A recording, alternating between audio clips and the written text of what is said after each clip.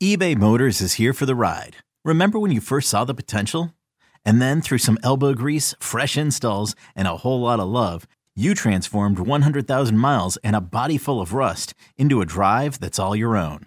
Look to your left. Look to your right. It's official. No one's got a ride like this. There's nothing else that sounds like, feels like, or looks like the set of wheels in your garage. With over 122 million parts, you can make sure your number one ride or die stays running smoothly. So there's no limit to how far you can take it. Brake kits, turbochargers, engines, exhaust kits, roof racks, LED headlights, bumpers, whatever your baby needs, eBay Motors has it. And with eBay Guaranteed Fit, it's guaranteed to fit your ride the first time, every time, or your money back. Plus at these prices, well, you're burning rubber, not cash. Keep your ride or die alive at ebaymotors.com. Eligible items only. Exclusions apply. You could spend the weekend doing the same old whatever, or you could conquer the weekend in the all-new Hyundai Santa Fe. Visit HyundaiUSA.com for more details. Hyundai, there's joy in every journey. Clap your hands and stomp your feet. You're listening to the Clap Your Hands podcast, hosted by Elliot Shore-Parks and Kyle Newbeck. Here they go. Speaking of guys deciding different destinations, Kevin Love. We talked about this briefly on the last pod about the chances it could happen. And then the Sixers were reportedly interested. So I guess just kind of take me through what, if you know any, like if you've heard anything, how realistic it was this just like with the Eagles, Howie Roseman calls every single free agent. So whenever there's an agent driven thing, like there's interest from XYZ, the Eagles are always there because they check in on every single person, right?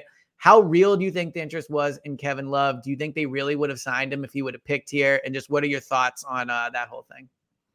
Oh, they definitely would have signed him if they could have sold him on the opportunity. I think the problem is that there's a genuine chance he might start for Miami. So one, they were not going to be able to offer him a similar role. Two, I don't know if Miami actually gave him more money, but they had more money available to sign him with. I believe they had a portion of their mid-level exception they could use to sign him. So, that's a whole nother angle. There's also the living in South Beach versus South Philadelphia thing, taxes. Which again, as somebody who lives in South Philadelphia and has been to South Beach several times for work, I hate to say it, but not really comparable, especially if you're someone who's making Kevin Love money.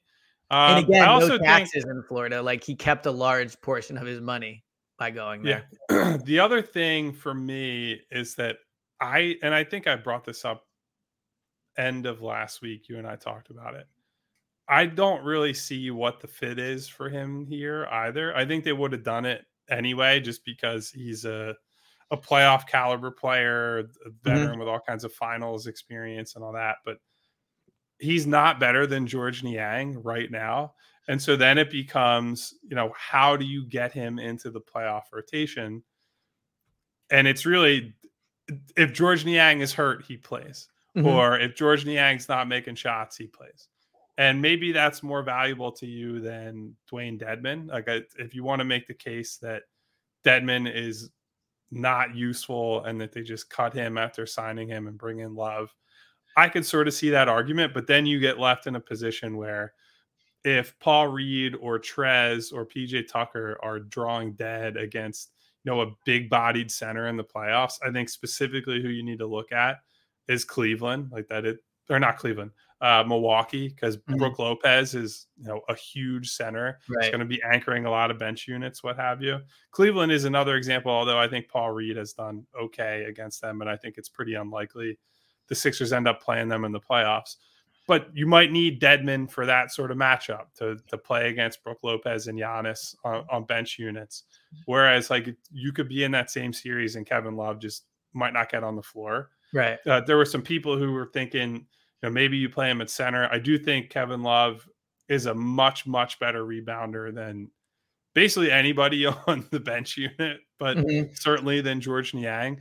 If you wanted to try to go small and play Love at center, I just think you would get destroyed on defense. I think you see it's part of the reason that Trez has not been able to play. He's a bad defender base level, but teams are getting penetration so easily against them that you're putting Trez in a position to fail anytime he's on the floor, because he's just not out there with good enough defenders to justify, playing the offense guy and dealing with all his limitations. So Kevin Love would be probably a more extreme version of that, because he can't jump, can't protect the rim. At least Trez can make like an effort or energy block every once in a while. Somewhat. Yeah, I mean, he's somewhat, but yeah, he's undersized and he has all kinds of problems with awareness and being in the right spot. But I just think you're running into a similar version of that problem on defense. Now, again, Kevin Love can shoot and rebound, and you spread the floor out. You let James Harden, Tyrese Maxey go one-on-one against a defense that can't put a guy at the rim. I think there is some power to that, but I think you could probably get there without signing Love and just playing somebody like PJ at the 5. I was going to say playing PJ at the 5. So my question to the next one is, because when we talked about it, you made it sound like when we discussed it that it might be difficult because of the money. And so my question is, if they were going to do it, how do you think they would have made the roster? Because they're full, they don't have a roster space, right? Like their roster is completely booked up. So how would they have, who do you think would have been cut? Because Kevin Love, to your point, they clearly must have offered him some type of role. I don't think their role was come in here and be the 15th man. So what do you think their plan was had he picked them? I wish I knew. I'll probably have a better idea after I go to practice tomorrow and, talk with some people about it. I do think it was going to probably come down to Dwayne Dedmon or Paul Reed getting cut, because trying to imagine the reaction of Paul Reed getting cut. If Paul Reed got cut for Kevin Love, I don't think it would have gone over well. Put it that way. And then you're in a position where Dedmon or Trez or Kevin Love at center is a thing every night. You don't have the defense first type option there.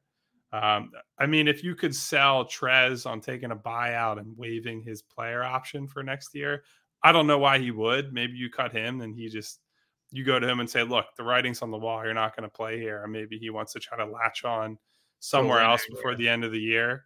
But yeah, it would have been interesting because, again, Georges Niang, not only is he better right now, I don't think people realize this. He has shot better than Kevin Love every year the last 5 years. Wow. Just straight up been a better shooter than than Love for half a decade. Now, again, not as good of a rebounder, doesn't have the playoff pedigree, all that. But Niang is a really important offensive piece off the bench for them that fits really well alongside both James and Joel. And I think people probably take him for granted. I think his free agency this summer is a sneaky important storyline for the team moving forward, to see, one, if they can keep him, and two, how much they end up having to pay him to keep him here, because he's a 40+% shooter every single year. A really, really good shooter. And you and I both know that commands a lot of money in today's NBA. So I guess they would have tried to play small, because I don't think you're taking Niang out of the rotation. It might have been a situation where you say, Kevin, you might be a DNP some nights and might be a situational guy. And I think that's a big reason why he took his talents to South Beach. Mm-hmm. No, I agree. Now, I would have done it. I hear your concerns, and I think he is a duplicate of Niang in some ways. And I think you're right, maybe a lesser version. But I just rather have as many shooters on the team as I can, just because. Which is fair. I get it. Someone goes cold or someone gets hurt. So I would have done it. But I guess the last question I have for you before we kind of wrap this up, and it's a vague question, but more team related, just on a larger scale. I'm curious, entering the second half of the season, when you're just doing whatever, doing your laundry, what do you think about with the Sixers? What's one of your biggest questions? Maybe this is something we can tease for next pod, but I'm just curious. I know with me, I think a lot about the Eagles all the time, and I think about the Sixers too, but I always what are you thinking about when you think about the Sixers right now? What's your biggest concern? Just what's interesting you about the team? This episode is brought to you by Progressive Insurance. Whether you love true crime or comedy, celebrity interviews or news, you call the shots on what's in your podcast queue. And guess what? Now you can call them on your auto insurance too, with the Name Your Price tool from Progressive. It works just the way it sounds. You tell Progressive how much you want to pay for car insurance, and they'll show you coverage options that fit your budget. Get your quote today at Progressive.com to join the over 28 million drivers who trust Progressive. Progressive Casualty Insurance Company and Affiliates. Price and coverage match limited by state law. Are they going to defend when it matters? Is basically because, look, if you have James Harden at this level and Joel Embiid at this level, you're going to score. Like I have concerns in the sense that Joel will probably draw fewer fouls, and James has been a little reliant on outside shooting, things like that. Like there are some offensive questions to answer, but by and large, when James has been in the lineup and they've been healthy, they've been a great offensive team, period. Yeah. I think there are a lot bigger concerns about their play-to-play consistency. Are they a team that has the connectiveness that you need to be an awesome defense in the playoffs? Is somebody like James Harden going to be dialed in the way he needs to? Will Tyrese Maxey get exploited for being too small and all the defensive issues that he has? When you play somebody like George Niang, how is he holding up? Is he going to get hunted and played off the floor? There are a lot of different concerns, and then the rebounding problem. Even when they play good defense, a lot of times the rebounding is just not good enough. And I've brought this up before, but I don't think all of this is just we flipped the switch and we're good at all of this now. Like there are fundamental problems with some of these guys. Like I think Joel is a good rebounder. I don't think he's as good as he needs to be. I think Tobias is a straight up bad rebounder, is a big culprit on a lot of these plays. And he's going to be in basically every crunch time lineup, is going to be one of their heavy minute guys. There are a lot of problems on the defensive end that they have to sort out. I do think the encouraging thing is that when they have been super engaged, like the first half of that Cleveland game before the break, they played awesome on both ends of the floor, and they beat up a Cleveland team that is, well, for a half anyway, which is kind of the problem with them. But they beat up a Cleveland team that's been very good, that I think is going to scare at least somebody in the playoffs. I think if they end up playing, Miami and then maybe Boston in round 2, I think Cleveland could absolutely make life difficult for a team like the Celtics. But all that being said, I just don't know that the Sixers can play 48 minutes of defense. That they have not shown that they can do 48 minutes of basically anything. So that is sort of the overarching question. And then you tie it into, what is Doc going to do in the playoffs? I think that's another big thing, because I get all the concerns with Joel and James. There is a level of, maybe over focus on where they've gotten eliminated. I think even in some series where James lost and people have given him crap for it, he's had great numbers. Or the Toronto series, that was the best team the Sixers have had, their best chance to win a title. That comes down to a freak bounce or a series of bounces at the end of a game 7 against a guy. Champion. Yeah, they lost to the champions of the league, all that. And Joel's plus minus was absolutely absurd. When Joel's been healthy, he's been an impactful playoff level guy. Doc is the only one of those guys that's got a title. He's had a lot of deep playoff runs, but he has had so much talent underneath him. And to have all these playoff failures that he's had, I understand the mistrust there. And so I want to see, I do think he's been more proactive with rotations. He's been more aggressive with end of quarter substitutions and little things that, maybe in the past in the regular season, he's on autopilot and he's not thinking about it. If he thinks he's coaching for his job this year, maybe that's part of it. I don't think he's under that level of pressure right now. He certainly will be in the playoffs. Yeah. But I want to see that translate to the games that matter, right? There's an idea that somebody like Trez is out of the rotation, not because he necessarily wants him to be, but because he feels like it's his obligation at this point to play Paul Reed. I want to see Doc make the right decisions when it counts, the same way I want to see Joel rise to the occasion and hit big shots when it counts. Like, again, circling back to what we started the pod with, I know that I care about the regular season. I care about all these games, but people determine your legacy based on what happens in the playoffs. Like that's what matters to people. I tweeted this yesterday. Wilt Chamberlain scored 17,000 more points than Bill Russell and only played 82 more games than him. And people treat them as either comparable, or in many cases, people say Russell was the greater player because his teams won. Like that's team sports are about winning. It's not like, this isn't tennis. It's not, you won X amount of singles titles and whatever. Like, it's all about your personal accomplishments. It's about what you can do as a team when it matters. So as much as we can say, Joel's an MVP caliber guy, James is a top 75 all-time guy, Doc has 1,000 whatever wins, whatever it is.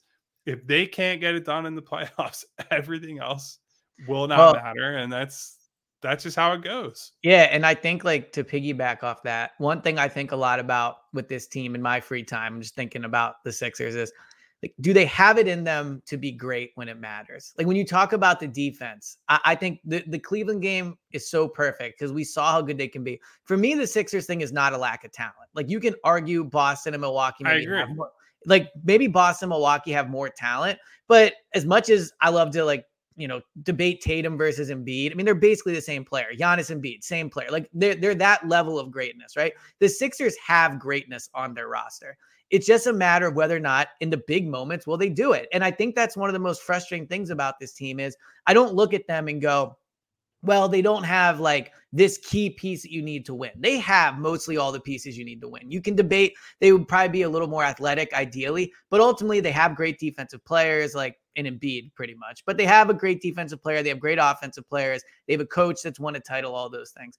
I think what you started with is so perfect, and your way of going about it is defense, but it's the same thing where it's like, in the big moments, are they really going to rise to the occasion, or am I going to watch this team shrink again? And I think that's the biggest question I think about. Like, yes, on defense, will they try? But it's really just the question of, is this team going to fold when it matters? And I think we'll start to get the answer to that in the schedule that they have coming up. And it sucks to have to wait so long to know. But yeah, I think that's my biggest just like random running thought about this team is, are they gonna step up? And it's frustrating not to know the answer to that.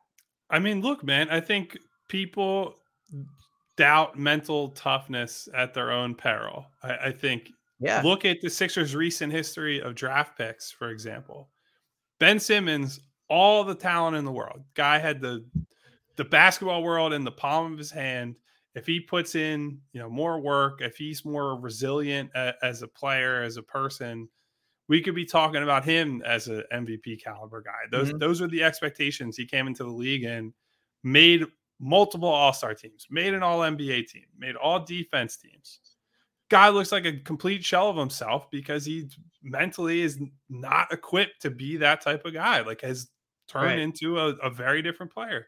Markelle Fultz, unbelievable college player, and dealt with some real mental shortcomings I shouldn't say mental shortcomings, with mental health issues, frankly, on the floor, where he turned into a totally different player. He's dealing with physical injuries as well. But like, look, resilience is a thing that you only know it when you see it. I think one thing you could say is that Tyrese Maxey is somebody that I'm confident in as a mentally tough player. But like, the mental side of the game is so, so, so important. And I think it gets discounted in prospects. It's often the difference between, there are guys who are comparable in talent in a different draft class. And one guy is just a harder worker who cares more, who dedicates himself more. And that's the difference. It's not that he has more inherent talent than the other guy, but he stretches his talent out further. So when the talent gap is much smaller in the playoffs. And so you need your leaders, especially, and in this case, that's Joel Embiid and James Harden, to be able to carry you through those tough stretches when George Niang goes 0 for 6 during or the backup center plays poorly. Like, it shouldn't come when Paul Reed's back. Like, and that's the thing. I'm glad you brought up backup center. Everybody in this town, I shouldn't say everybody, a lot of fans of the Sixers are obsessed with this idea of the backup center, and they get played off the court when Joel's off the floor. Well, yeah, they're not going to be as good when your max player is a center and you're bringing in Paul Reed and Wash Montrezl Harrell or Greg Monroe or whoever it is. The job is on the Jimmy Butlers, the Ben Simmons, and now the James Harden, to take that guy and win minutes with them. And maybe it's not winning minutes with them. It's at least playing them to a standstill, and you're buying time for your best player to come back. And on the other side of that, it's also up to Joel in the minutes where he's up against the backup center to win those minutes by even more than he is. Like, that was a big reason that I think he lost MVP last season. That game against Denver, I brought it up on the podcast, I think a few weeks ago. Yeah. He beat Jokic straight up, was better than Jokic when they were on the floor together. Bones Highland and DeMarcus Cousins swung that game last year down the stretch. Denver wins, and that's a decisive blow in the MVP race. And that's partially because Joel was physically and mentally not locked in when the other star player is off the floor. And so much of this just comes down to, are you engaged and in the game for the entire 48 minutes? Because the best of the best teams, the teams like Boston, the teams like Milwaukee, they have proven that they can do that in the playoffs. Boston last year on the way to the finals made Kevin Durant look like a college player for most of their first round series. So they have to prove it. There's a lot to prove. I'm excited to see this end of the season stretch and then the start of the playoffs, but everything's there to play for. We're going to see what they're made of.